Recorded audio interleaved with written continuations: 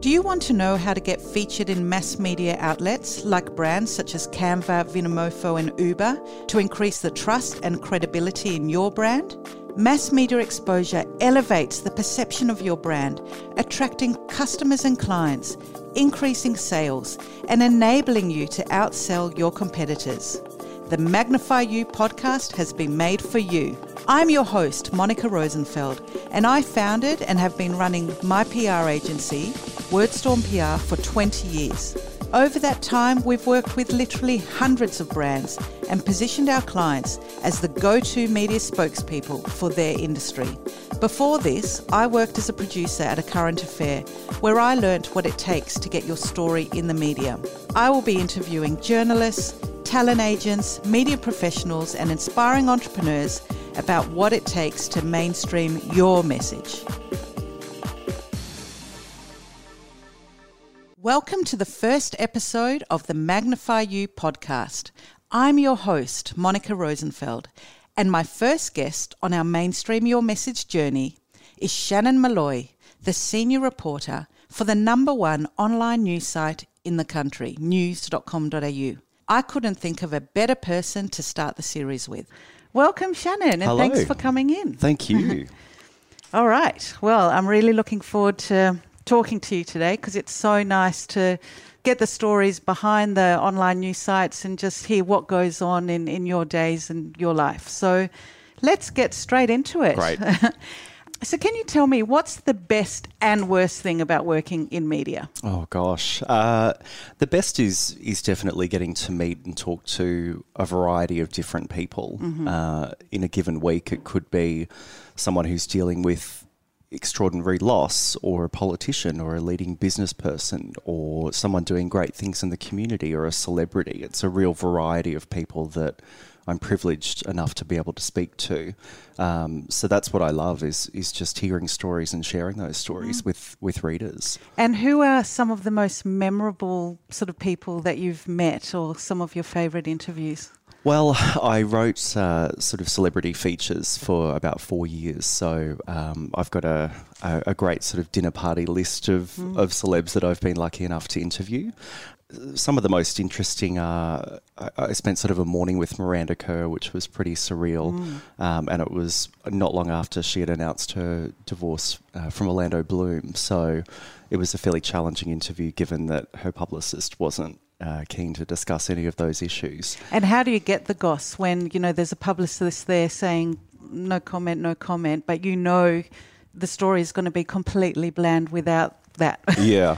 With that one, I think I was just lucky that we built a bit of a rapport and she seemed comfortable and relaxed and I sort of led her towards the door and then let her open it. And once it was opened, we had a brief but pretty incredible conversation about some of the aspects of her personal life, which made it a great story, and it ran nationally as a cover. But it's sort of with people like that who, you imagine Miranda Kerr, who's been a supermodel since she was 14. She's been interviewed thousands of times. It's a great challenge to go in and try and get something new and to build trust. And that's kind of how I approach it. I just try and make them comfortable and trust me and treat it like a conversation, really. And have you met any celebrities that have surprised you or who have been particularly nasty, or you really liked them before the interview and afterwards you were like, I'm never looking at anything they do again? Yes. Okay, we want names. One of the most bizarre experiences, I was flown over to LA to interview Jane Fonda when she started on the Netflix series Grace and Frankie, which is a great sort of comedy about two older women that move in together. I've seen that one. Yeah, it's a really funny. It's fantastic. Yeah. I loved it, and I love her. And I used to watch 9 to 5 once a week when I was a little boy, which says a lot about me. And she was awful. Really? What happened? I went to shake her hand and she sort of recoiled from me and picked up her little dog, which inexplicably was in the hotel suite doing interviews with her that day. And she sort of just didn't make eye contact and gave one-word answers. And then after a minute, she said, "I've had enough," and walked off. Wow. So I don't know if it was something about my face or she'd had a long day, but that was disappointing to fly 14 hours, be really excited to meet someone, particularly someone with an incredible life and career, and then have it end in a minute or a bit. Wow. Have you heard that she's like that with other people? Or? Yes, and I've seen a couple of pretty famous interviews now where she has a pretty low threshold for questions that she doesn't want to answer and situations she doesn't want to be in. But hey, that's the position she's in, and all power to her, I suppose. Yeah, that's disappointing because I used to do her aerobics videos in the 80s in my leg warmers and my leotard, and she was my hero too. So. I was disappointed. But for, every story like that, and there's thankfully only about half a dozen pretty awful examples. I've got dozens and dozens of wonderful stories. And on that, you might have a fantastic interview when you're in depth with this philosophical conversation and you're really getting, it's fantastic. And then sort of you have to kind of put it into how many words is a typical article that you would write on news.com.au. How do you find sort of taking that fantastic conversation and kind of making it palatable for the mass audience? It's sort of a case-by-case situation. The great thing with online is that we don't have size or space restrictions, but the other challenge is that obviously the competition for content online is tight. There is so much stuff that people can consume, and they get it from a variety of sources, from social media and just their general browsing. It's not like a newspaper that someone actively picks up and they're more likely to read things in depth perhaps than sort of clicking and then clicking away. Yeah. So if it's a really compelling and interesting story and I've got a strong hook to get someone at the beginning, I don't mind going sort of 1,500, maybe even 2,000 words. If it's something... if it's a different scenario where perhaps I'm not sure that I'm going to carry them all the way through, then there's definitely things I've left out of a story before that were still interesting, but you kind of prioritise what you've got from that chat and what's best to present. And speaking of getting people engaged straight away, I know the headline's really important. So how do you go about creating that headline that's going to get cut through? There's always chat about clickbait. I like to think that we don't engage in clickbait at news.com.au. There's sort of a growing philosophy around what we call click reward. So it's an interesting headline in no sort of different way to what newspapers engage in. Clever puns, something grabby that you see on a ad board outside a news agency, and you think, oh, what's that all about? It's a similar sort of approach, but it's not baseless. You click through to that story and you're not disappointed like you would be with clickbait on other websites and in instances in the past. So it's really important because there's so much stuff out there that people can choose to read. The way that I like to approach a short headline, which might be sort of 7 words at the most, is if I had 5 or 10 seconds to explain to you the most interesting part of that story in a lift while we were on our way into the office. That's how I would do it, so that you would maybe want to know more or continue the conversation outside the lift or seek me out later. Great. And on that, as a PR agency or as just a regular Joe Blow on the street wanting to get your attention, wanting you to like their story and do a story on it, I believe that the headline we use to get your attention is pretty important. Would you agree? Absolutely. And what is it about that headline that will get your sort of fingers tingling and thinking, okay, this is a story for me?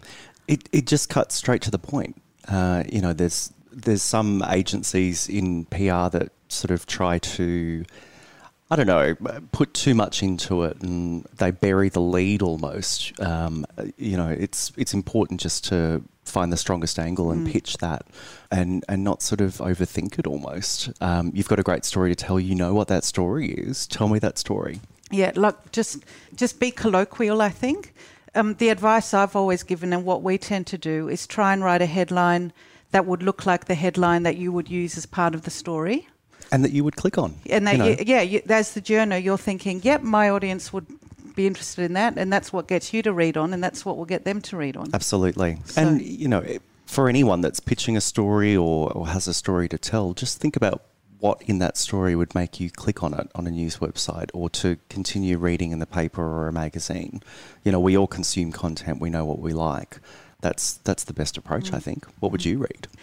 So you did some PR before journalism. So tell me how all that happened. It was sort of in the middle, or maybe about a third of the way through. I was fascinated by the PR side of things. I studied journalism and I was very passionate about that sort of storytelling, and I hadn't really considered the role of PR a great deal until I started working. And then I was just intrigued about how it all worked and, what goes into good PR. And so I gave it a go. And it was interesting. I had some great clients. I had some sort of difficult clients, or not difficult, but clients that were difficult to sell. And it's sort of that experience that I valued the most out of that, trying to find a way to sell a story that's not necessarily mainstream or is a tough sell, if you know what I mean. And how did you sell the story? It was... Can you give examples? Yeah, I'm just trying to... So there was one client, I got lobbed with a retirement village. No one wanted to write about it. It was just a retirement village. And so we went in and found residents with interesting stories, and we sold those stories into press about, there was a woman who... she was sort of somehow involved in like helping return servicemen after World War II and had lost her husband and a son or something like that. And she just had a really powerful story, and there were plenty of people like that. And so we just went to personal case studies and sold those in. And then we looked at interesting programs that the retirement village was running, like a Zen garden to help lower anxiety levels and reduce loneliness, through to art classes to sort of help people with early stages of dementia. So we just looked at different angles that weren't just sort of trying to sell spots at a residential aged care facility. Yeah, great. I mean, I love this because this is what I've been banging on about, but now we're hearing it from the journalist himself. So, yeah, I think, there are so many businesses out there who think, I don't have a story, but it's about looking deeper. What's the human interest angle? What are the quirky aspects? What could make a good picture story? What are the tips that you can give and provide value? So it's looking beyond just the business. Okay, we're just another boring X. There's a million of us out there, and what's the actual story? What's the hook? I think that's the essential ingredient to getting the attention of someone like yourself to then turn it into a story. Absolutely. And I'm a big believer that everybody has a story. You just sort of have to find it or talk or think about it for a little while and you'll come across it. And I think quite often it helps to brainstorm. It's hard to brainstorm on your own sometimes. I try occasionally. It doesn't really work. But yeah, getting together with, your team or your family or your friends of business people, your community, because those stories are there. It's just about unearthing them. Absolutely. So. Okay, fantastic. And what's the atmosphere like in media nowadays? Like, there are so many redundancies. It's such a moving beast. Every second week you hear of journalists being made redundant. That must be terrifying. It's it's challenging, particularly when you're watching really great people leave the industry. I think the fewer passionate voices and that we have in the industry is not a great thing. It's difficult to be in, but at the same time, there's also a lot of investment taking place in media in areas of growth. News.com.au is growing. We're doing quite well. We've been number one each month for almost 4 years now. And our audience has grown to 10.5 million unique Australians a month. And so our newsroom is growing as a result, and we're not just hiring younger, newer journalists, but we're investing in experienced journalists that bring, a level of experience that is essential to storytelling and to news.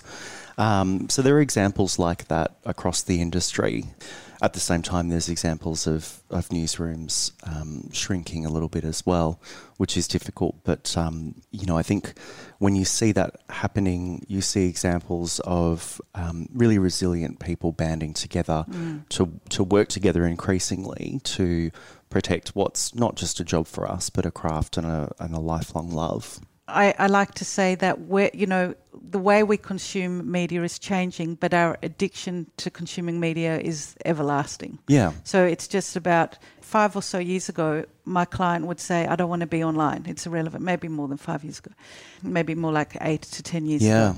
Whereas now it's like, don't bother with print, So it's just, it must be exciting to be part of a company that's actually booming instead of shrinking. It is. And, historically, everyone knows that Rupert Murdoch owns and runs News Corporation. He's extremely passionate about storytelling and news. And so we have, from the very top down, an absolute dedication to news and storytelling, which is really great to be part of. We're investing in new businesses. We're investing in different methods of storytelling across sort of video and augmented reality and interactive, audience engagement. So it's certainly a challenging time in media, but it's an exciting one as well. And on that, the video and the visual things, more and more people are sort of pitching a video news release and things like that. Can you tell me a bit about your experience with receiving those, and do they work in getting your attention, and what's the most impactful kind of visuals to get you as part of a story? It's definitely something that's growing that I've noticed sort of over the past year or two. Video is key online. It enhances a story on the site itself. It's also really powerful on social media, which is an increasing part of the business. I think we've got just over 1 million sort of Facebook followers or fans, whatever they call them now, who love video, and the engagement on those are really high. But it sort of can't just be the only part of the story, for me anyway. If there's a powerful story that has a video component, great. If it's just a flashy sort of really marketing-centric video that's quite commercial in nature, then I'm not overly interested. Yeah, exactly. It's a complementary thing, and it's definitely helpful. Imagery as well is something that I'm noticing is growing, sort of supplied really slick professional imagery, which is always helpful because it's quicker for us. Yeah, I think if it tells a story, then it's bring it on. Yeah. No, totally. I mean, we've recently done some Vox Pop videos with our client, Four Paws Australia. I think you've run a story on them, actually. So it was all about, it's a campaign called Wear It Kind, and it's magnifying the message of you actually don't know how many animals you're wearing and what's been done to those animals. So we hit the streets with the cameras, asking people on the streets who got pretty passionate about it.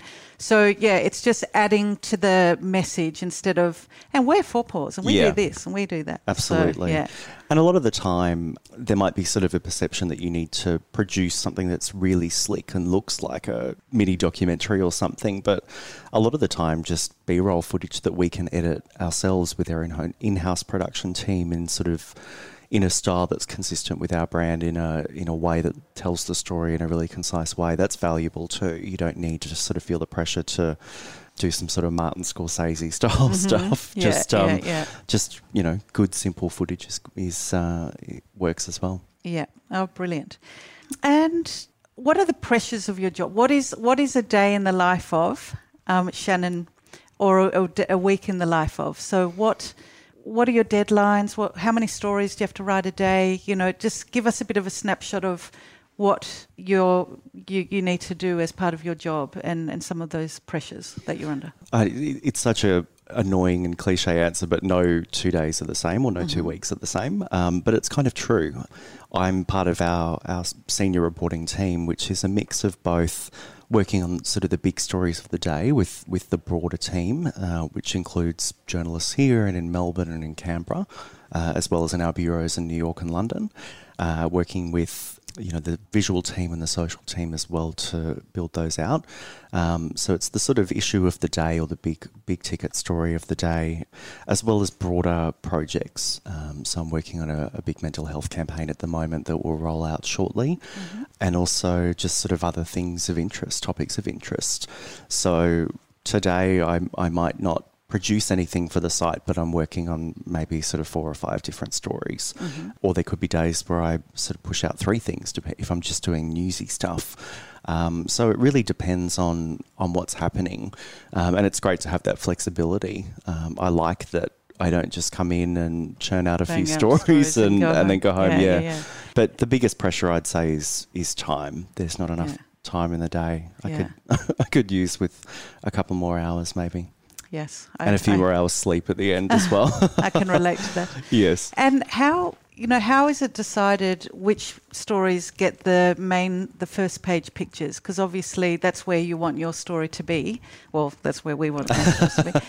And you probably want them to be there too, Definitely. the stories that you're writing. Yeah. So, and that's the other thing. Journos, it's not just us. Journos want their stories read. They want them seen, right? Yeah, definitely. No, you don't want anyone to read your stories. So how is that decided, and how can businesses out there or PR agencies or us, get our clients on the front page? It's sort of a mix of editorial judgment. So, we like to present stories that are relevant and of interest and are important to readers, which is what newspaper editors have been doing for centuries now. And it's also the other part of the equation is analytics. So we know what stories are resonating, for how long people are reading them, to what point in the story they read down to, if they click on a video, if they click on a related link to a secondary story. And that helps us guide what stories are important to readers in that moment, and we sort of place them accordingly. Social is always an important factor as well, because if people are coming through via Facebook or Twitter or Instagram, then that tells us that it's having an impact beyond just what people are scrolling down on the homepage. And how can you get a story sort of more likely to be put on the social platforms? Because I know, when our clients get a story, a news.com.au, but then if it's put on the Facebook page, it just can go viral, and it's really powerful.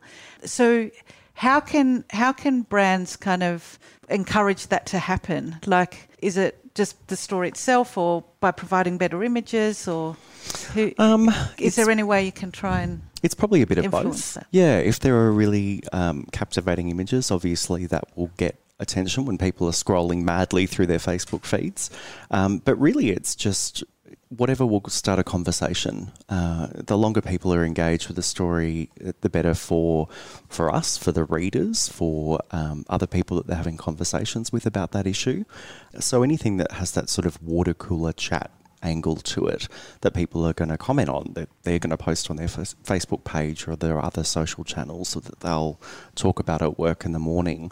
That really sort of conversational angle is important for social anyway. Yeah. But also just if it's something that's timely as well. We don't just post stuff to Facebook that starts a conversation, otherwise it would all be whatever the Kardashians have done today.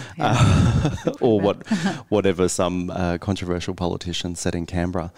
But it's, if it's timely, if it's relevant, or if it's something that's likely to spark a discussion, then those are probably good tips for getting stuff on social. Great. And so you're probably getting pitched to all day long by everyone under the sun. Yes. So how many sort of pitches would you get an hour, say? Like if you looked at your phone after this interview, how many more pitches would be in your inbox? Definitely a few. In a day, it could be sort of 15 or 20. Okay. Depending on what's happening. If there's if there's a big issue that has occurred that day, there's, there might be more with responses from different organisations that their publicist has sent through. But on an average day, it would definitely be sort of 15 or 20. Yeah. And what pitches sort of do you delete straight away, and what kind of grabs your attention? The story that I love telling when I'm asked this question is I was writing celebrity features and entertainment stories, and I'd been doing that for a while, so it's not as though I was new to it, and there might have been a misunderstanding about what I was covering. But I kept getting pitches for some new type of caravan that had come on the market or something like that.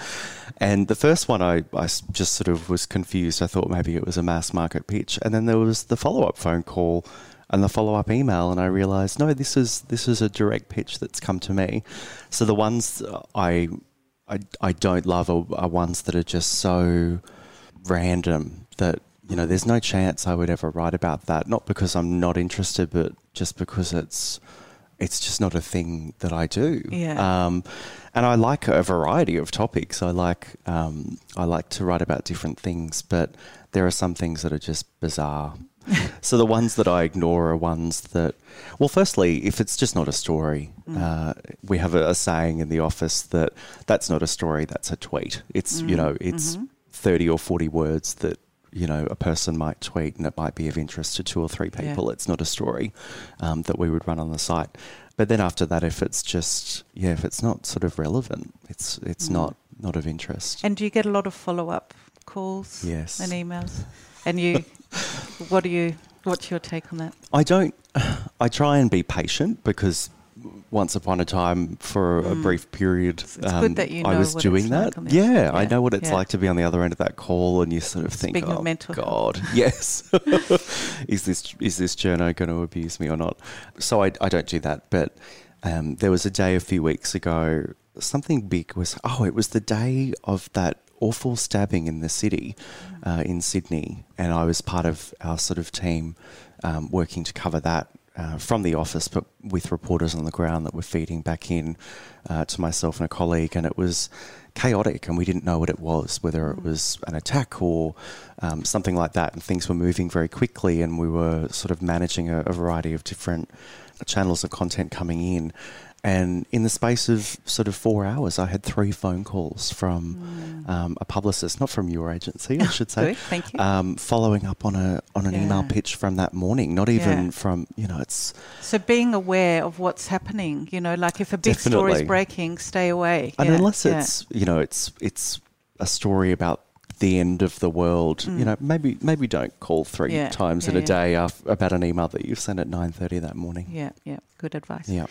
And on a pretty different note, have you ever experienced any sort of discrimination, you know, being a gay man in media, or any harassment or anything like that? Not in the sort of later stage of my career, I suppose, which I feel lucky about. What about earlier? As a kid, definitely, yes. I grew up in a small town in central Queensland, so it was pretty...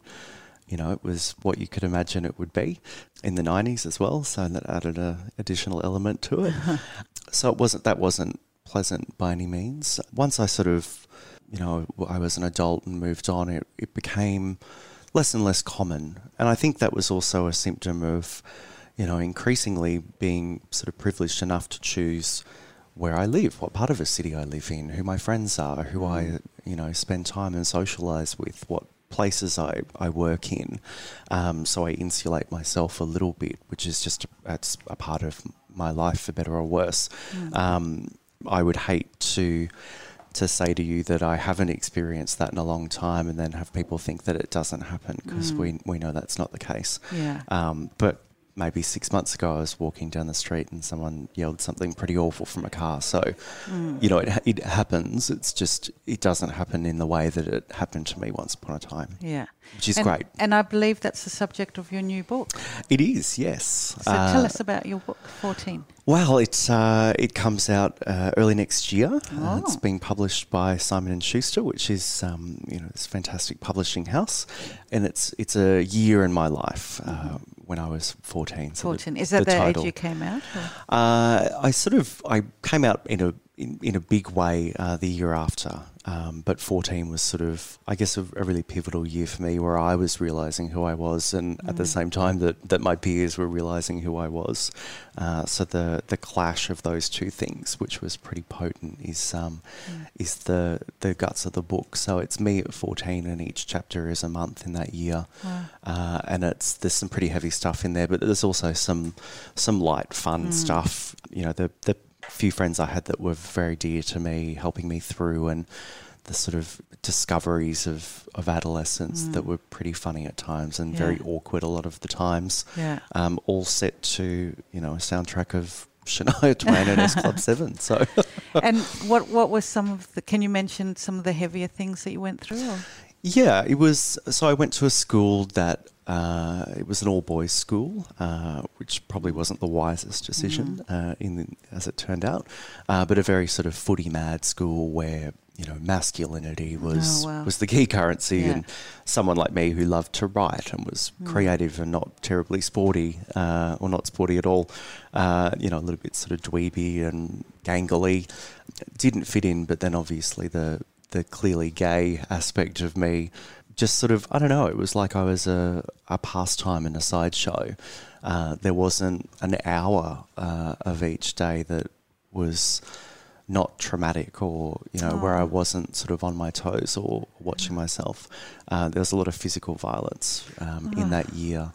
There was a lot of sort of just teachers ignoring what was going on as well, and a couple even participating in it, which was pretty horrific. So the book, a big sort of part of the book is a day where I was in a class and someone had written a letter from me to another boy professing my love for him, and the teacher read it out in the front of the class. It was terribly humiliating. And then, of course, after I was, sort of beaten relentlessly, and went home and decided that I, was never going to escape this world, and that I should end my life, which was, thankfully, I didn't, because I'm here today. Yeah. But that was, that was sort of, that's a flavour of what life was like. Well, I mean, it's great that you're sharing the story, because it will help a lot of people. But what's also great is that nowadays attitudes have changed. At my kids' school, there's every kind of gender acceptance, and everyone feels. Well, I can't say everyone, but a lot of people are coming. My daughter's 13 already. 3 guys have come out. And, and everyone's accepting them, and so it's changing, which is really positive. Absolutely. But I think a big part of the change is because people like you are prepared to share your story. Yeah. Your book's going to be amazing. Can't wait. Hopefully. And lastly, so you've recently launched the Claire Atkinson Memorial Scholarship in conjunction with University of Queensland in honour of your friend who passed away. Can you tell us a bit about that? Yeah, so Claire and I met at UQ. We were both studying journalism, and we were both very passionate about wanting to be in the media. We had both wanted to be journalists since we were little kids. I had a neighbourhood newspaper that I wrote on a typewriter when I was 6. She had a mock radio studio in her bedroom. We were both just news nerds that became best of friends. And then we went off and started our careers, and she worked in broadcast in Europe and then back in Australia for the ABC and SBS. She was hugely successful, and then at 29, out of the blue, was diagnosed with terminal liver cancer. And she died 18 months later. Jeez. So that was a very traumatic experience for everybody, obviously, and a way that I could cope was to kind of try and make some sense out of a pretty senseless and cruel loss, and try and help her name live on a little bit with this scholarship, which awards a journalism student from UQ, our alma mater, a sort of fully paid 4-week, kind of like the internship of a lifetime. So they come to Sydney and they work at organisations where Claire worked. How beautiful. Hands-on, actually producing content, building their portfolios, working across businesses, in sort of print storytelling, video and audio storytelling, looking at how social media works, meeting with influential editors and people from across the industry who've all been extremely supportive of this project and lent their time for 2 years now. We've just had our second student come to Sydney. That's so awesome. It's a great idea. It's fantastic. It's fantastic for me to see the next generation of storytellers coming through, and of course every minute I spend on this is a minute that I remember my friend. Yeah. Oh, how beautiful. Well, that is just brilliant. I'm sure she's looking down and very happy with that, so that's awesome. It has been such a pleasure talking to you, Shannon Molloy. I feel like we could talk all day. I've really just appreciated you just opening up and sharing, some of your stories. My pleasure. And I'm sure the listeners will agree. It's been fantastic. Oh, thank you. I'm honoured to come and chat to you. Thank you. Thanks. Thank you for listening to the first episode of Magnify You, a podcast where we show you how to mainstream your message. As Shannon Molloy said, everyone has a good story. So what story are you sitting on that you can pitch to the media? Head over to our Facebook page, Monica Rosenfeld, Magnify You, where there'll be a discussion thread for this episode. I'm very keen to hear your comments and feedback. And stay tuned for episode 2, which will be released next week, where I'll be interviewing Gemma Acton, who's the finance expert with National 7 News. Thank you for joining Monica Rosenfeld on the Magnify You podcast. If you liked the episode, rate and review the show on whatever app you listen to the show on. You can listen to Magnify You on all podcast apps, including Apple and Google. Spotify and the TuneIn Radio app are other great ways to listen. If you are looking for a marketing speaker for your next event or PR for your business, contact Monica Rosenfeld at monica@wordstormpr.com.au.